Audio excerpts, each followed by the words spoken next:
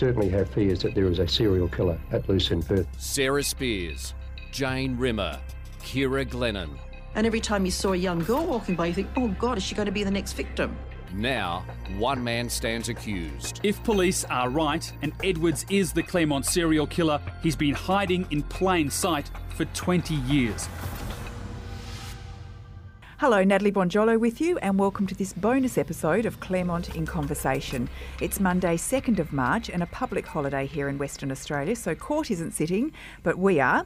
Now, many of you are interested in the court process and how journalists operate, so we're taking this opportunity to have a short chat to our very own Tim Clark and Alison Pham.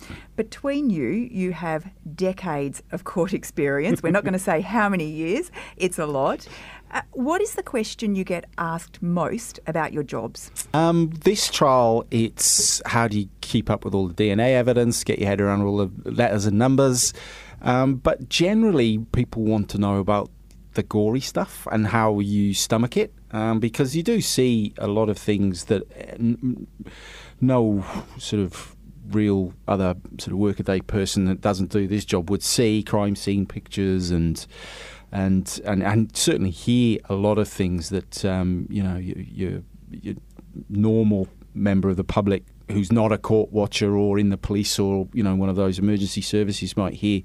And it's a good question, actually. You build up a sort of immunity to it over the years, I suppose, Ali, and learn to deal with it in your own way. Well, you're telling a story, I think, and what you're assessing it as is not looking at some of the gore, but you're assessing what it means as far as the story goes. Now, obviously, Tim with print is going into a lot more detail than a television reporter who maybe has only got a minute to tell the story. So we bang it right, boom, boom, boom, straight up in a minute.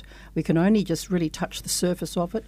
But really, as much as you would put in to someone coming home and the dinner table saying, hey, what happened today? And you'd tell them in 30 seconds what happened today. And I find that what most mums and dads want is something that they can digest easily over their dinner. So that's the difference between a TV reporter. But this particular trial has drawn an extraordinary amount of interest, so much so that just yesterday my physio from my gym, who's sort of watching my hips grow bigger by the day because I'm just sitting all day, she came in because she had an interest in somebody who was involved in the case. So this particular case, this is not like other murder trials, which usually only involve family of the victim, family of the perpetrator, and maybe a few others. This has got such an extraordinary spread of interest. Ali's point there about you're obviously doing it for an audience. I always think of myself as the eyes of the, for people who can't get to court, don't know how to get to court, don't really want to get to court. It's always important to be, the viewer for them, but you also have to break it down into understandable language, obviously, and palatable language, and particularly for Ali, I mean, there are very strict rules about what you're allowed to broadcast in terms of those sort of nastier elements to murders. But even in print, I mean, you can go a bit further, but you use your words to try and tell the story without really shocking people, unless it really is a shocking case. And this is one of them. I've done quite a few in Perth and my old life back in the UK. And sometimes when it really is a shocking case, you can't blunt it or dilute it too much, because that wouldn't be doing justice to the case, to the victims of the case, to the families of the victims in the case. And also you've got a responsibility by law to do a fair and accurate report, contemporaneous report of what you're hearing. So if you dilute it too much, then you might get in trouble yourself, because you're not actually representing exactly what was said in court. So it's a balancing act, I suppose, between not wanting to disgust people or shock people, even though some of the material you have to sort of communicate is disgusting and shocking, but also doing justice to the justice system and getting over what was said in court as accurately as you can. When you leave court that day and you go home, do you leave it behind, some of those really gory aspects? Yes, I do. although some of the things I'm watching on Netflix are probably 50 times worse, but it's a completely different scene. And talking back to the newspapers, get away with a lot more than we can on television, because we've always been governed, right, that this is a children's hour, they're still up, anything before 7:30, and we are far more self-regulatory as far as horrific details go than the papers. And we have to, and to the point of sometimes we do sanitise stories, and it does distort them when we can't use some of the more, I guess, intimate details and describe how bad that rape was. We can say it's a horrific rape, but when you get down to the nitty-gritty, we are actually sanitising it. Well, even in this case, the actual physical acts we haven't got into too much, because sometimes you don't want to for various reasons, but mostly for particularly the living witnesses in this case. We know they're aware of what we're doing because they see us in court every day when they're there. So, as I say, there's a lot of things you have to weigh up when you are reporting on all these type of cases, but particularly this case, to try and get the balance right between information and sensitivity, and just being a good human as well. I mean, you don't want to overly distress anyone when there's no need to tell the story. Yeah. And your question about leaving it at home or leaving it out of home, now I certainly consciously try to, even though my wife is for the last 4 months is plugging me for information. I've got younger children than Ali, and I don't particularly want to bring that before them. They know what they know what I do. They know roughly the type of things I write about. But I wouldn't really want to have those details in any shape or form over the dinner table. Literally, that's when we usually have our conversations as a family, because I just don't. It doesn't help me. I don't think it'll help them. They have a rough idea of what I do, but they don't need to go into the nitty gritty. So I try and consciously leave it behind. But there are some cases and some nights that it's just impossible, and you do take it home with you and you do feel it, and that's when it's important to have good family that you can talk to, and friends that you can sometimes have a beer with or a chat with, and just say, oh yeah, it's just been a shocking week and this has happened and that has happened. Once again, not really going to the nitty gritty, but just be able to vent a bit. And also the people that you sit with in court. We're lucky enough at the West to have 2 other full-time court reporters. Not many other newspapers in the country would have those, apart from the real big ones. And then, we were jokingly talking about the opposition, particularly in the last 3-4 months. We've all sat together in court and in the media room, and you naturally get close because you're doing the same thing, you're doing the same job just for slightly different people. So you share amongst yourselves as well, which has been, which is one of the things I've learned most over the journey, is that they're your rivals in inverted commas, but they're also doing exactly the same thing. Quite a different case, this one, though, isn't it? Because it's so technical, so scientific. So much paperwork. Yes. Yeah, you literally do. I mean, you've got maybe the media image of the media, like Spotlight, or that breakfast news rivalry or something like that. In a case like this, when you're all spending so much time together, it's exactly the opposite, to be honest. Yeah. You're swapping notes, you're swapping ideas. I mean, if you've got a really good line that you think you've got to yourself, your professional sort of rivalries do kick in a little bit, but on the whole, you're checking with each other. Did I hear that right? Did you get that note? Did you get that quote?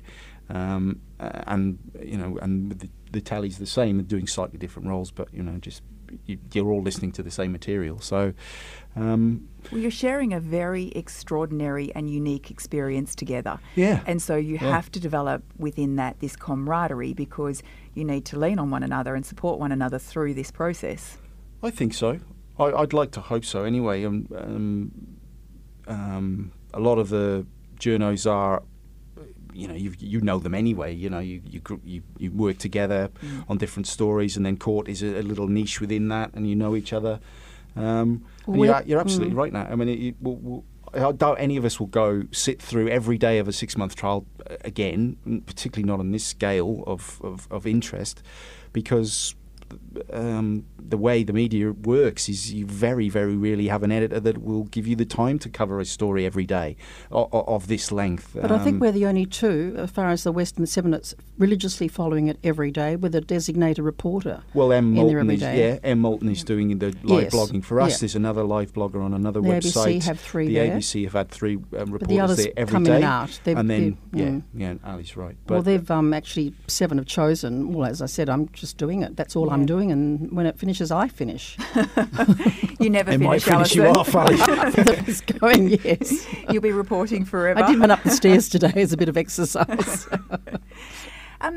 People often want to know how you go approaching key players within the courtroom for interviews and the competitiveness that sometimes surrounds that when there is a key player, and how long it might take you to establish the relationship, and how do you establish the relationship to get it to that point where that person will sit down and do an interview with you for the paper or for the television? I think it's a respect and a familiarity with the person. Like anything, as I said, whether you're getting a plumber or an electrician, you get someone who might recommend or know the name.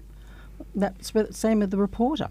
They know your name, they've seen you cover something, that you tend to get one story that follows on through another one. Sometimes that connection lasts for decades. And it's quite interesting, as I said, just approaching whether you get a tradie or whatever. It's someone who's been referred on, or you know the name if you heard the name. That's as far as getting an interview go with somebody. I mean, a gunman who was on the loose rang me and came in, and it turns out he picked me because I'd done a story about a fire break 10 years earlier, and that was it. He just remembered a name. So that's really all it is, a familiarity and hopefully respect that they'll do something that the right thing by them. Yeah, this case is out of the box, but generally speaking, I find the way you approach people, that really first impressions do last sometimes, particularly with families of victims or accused sometimes.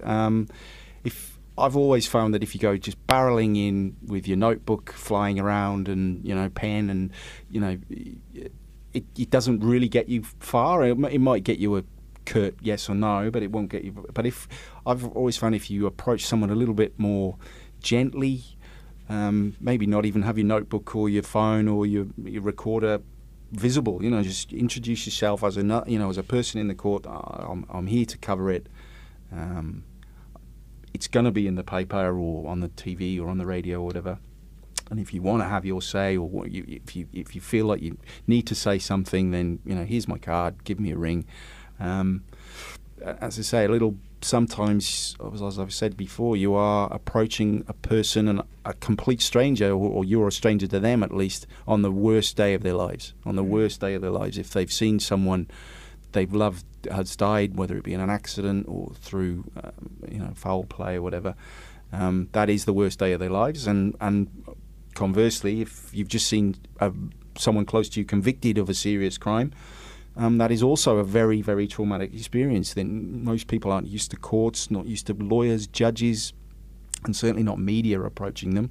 And what you'll find, particularly in cases involving road deaths and things, they're just absolutely normal people, just like your neighbour or your auntie or whoever, and they are thrust into this system that they trust people to get them through it, and sometimes they feel a little bit very anxious.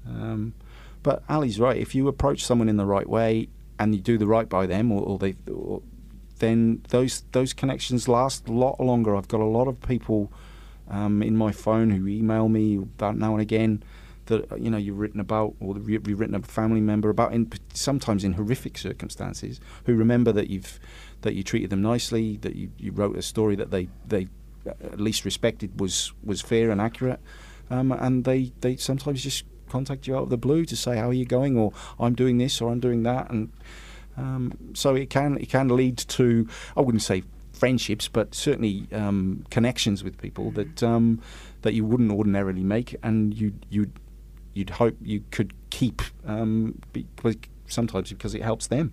I think more often than not, when people turn up to court, they're really unprepared for the media aspect. That comes as a surprise to them quite often.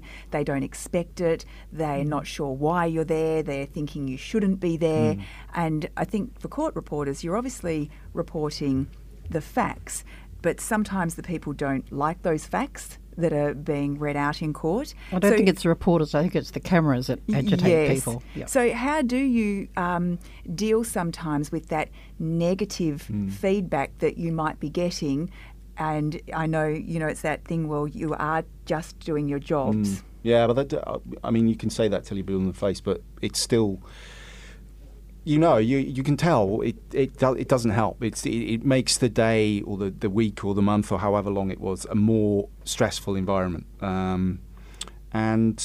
It comes with experience, but it also, as a reporter, any reporter, you get good at reading body language, you get good at reading cues, verbal cues, and visual cues from people, whether they're ready to be approached, they don't want to be approached at all. And sometimes you'll just go, no, that ain't going to work, and we'll just have to leave it, or maybe try again later, or even if it's just a, look, I know I get you don't want to talk now, here's my card, if you want to ring me, it's there, or would you mind if I took a number and I'll give you a call later if they're obviously visibly upset. And you're right, Nat, you get very negative people. It can get pretty full on sometimes outside court. And Ali's right, cameramen, because they are physically holding something, and actually you'll feel, why are you filming me?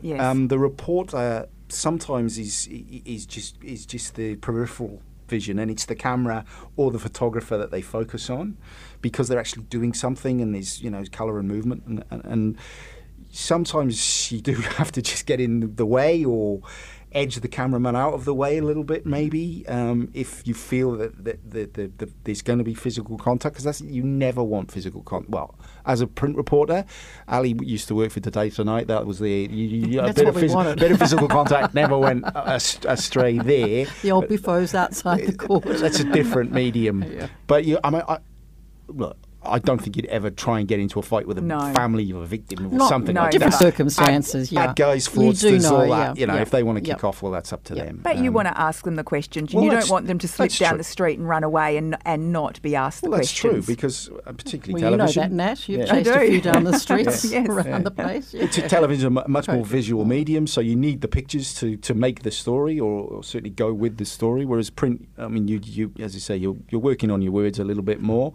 We don't chase victims down the... That's we chase politicians down and the baddies. And bad politicians particularly get a real long chase, then all the way down St George's Terrace and up the hill. And at the end of the day, you're wanting an answer, and you're wanting an answer for the viewers and the readers. Yeah, and sometimes, the victims as well, they'll get in touch with you pre-case and say, look, this guy's coming up for a trial, would you cover it? And, if you get to talk to him, ask him this or ask him that. Yes. It's because sometimes they, particularly in... sex crime cases, sometimes victims do feel a little bit voiceless. They will get questioned, but the prosecutors will do their job, obviously. But you don't really get to ask the questions you'd like to ask. And sometimes they say to reporters, "Well, can you ask him this for me?" And sometimes you're very happy to oblige. Yeah.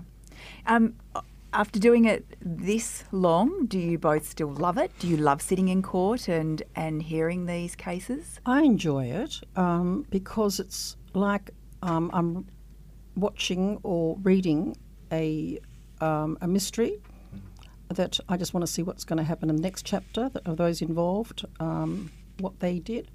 And so each day, when I think it's just going to perhaps bog down into more technical stuff, I'm surprised at what pops up.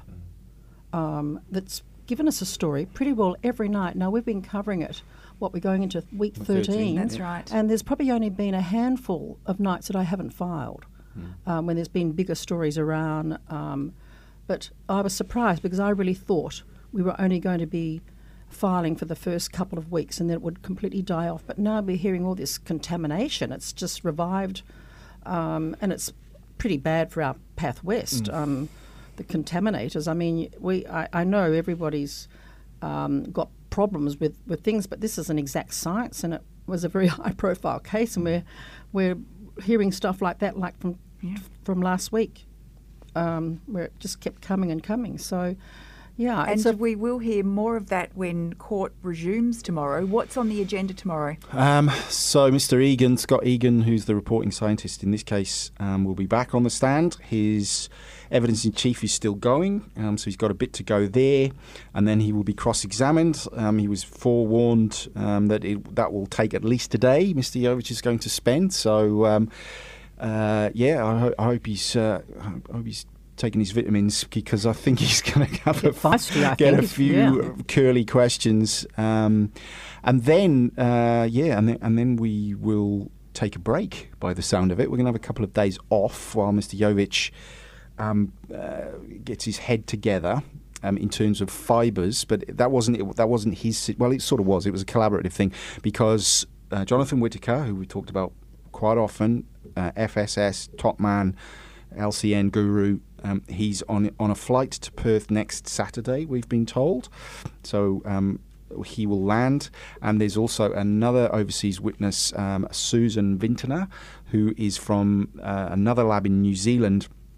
So after Dr. Whittaker's finished all his stuff, which will be, he is the reporting scientist for the fingernails, so we'll actually get to see the analysis and see the comparisons and actually hear him, how he, when that popped up, and his call to Laurie Webb to tell everyone what they'd found. And then Susan Vintner will talk to the statistics around that find, where we've heard 80 to 100 million to 1 against that it's anyone else but Mr. Edwards. And then that will be the DNA portion of the trial done. And then we will go straight into fibres then. And that's what the 2 days off next week will be about, is Mr. Jovich getting all his ducks in a row for all his cross-examinations to come. So a shortened week next week, but I think it'll be a juicy one. I think Ali will be filing. I'll have to put my jackets on again. Yeah, I think Ali will be filing every day, as I will.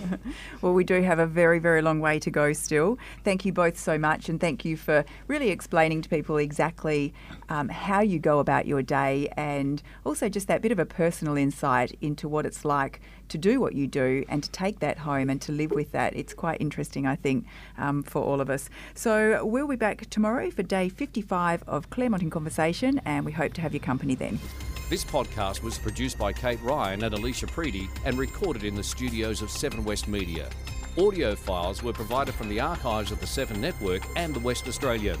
Sign up for daily emails and all the latest on the Claremont trial at thewest.com.au.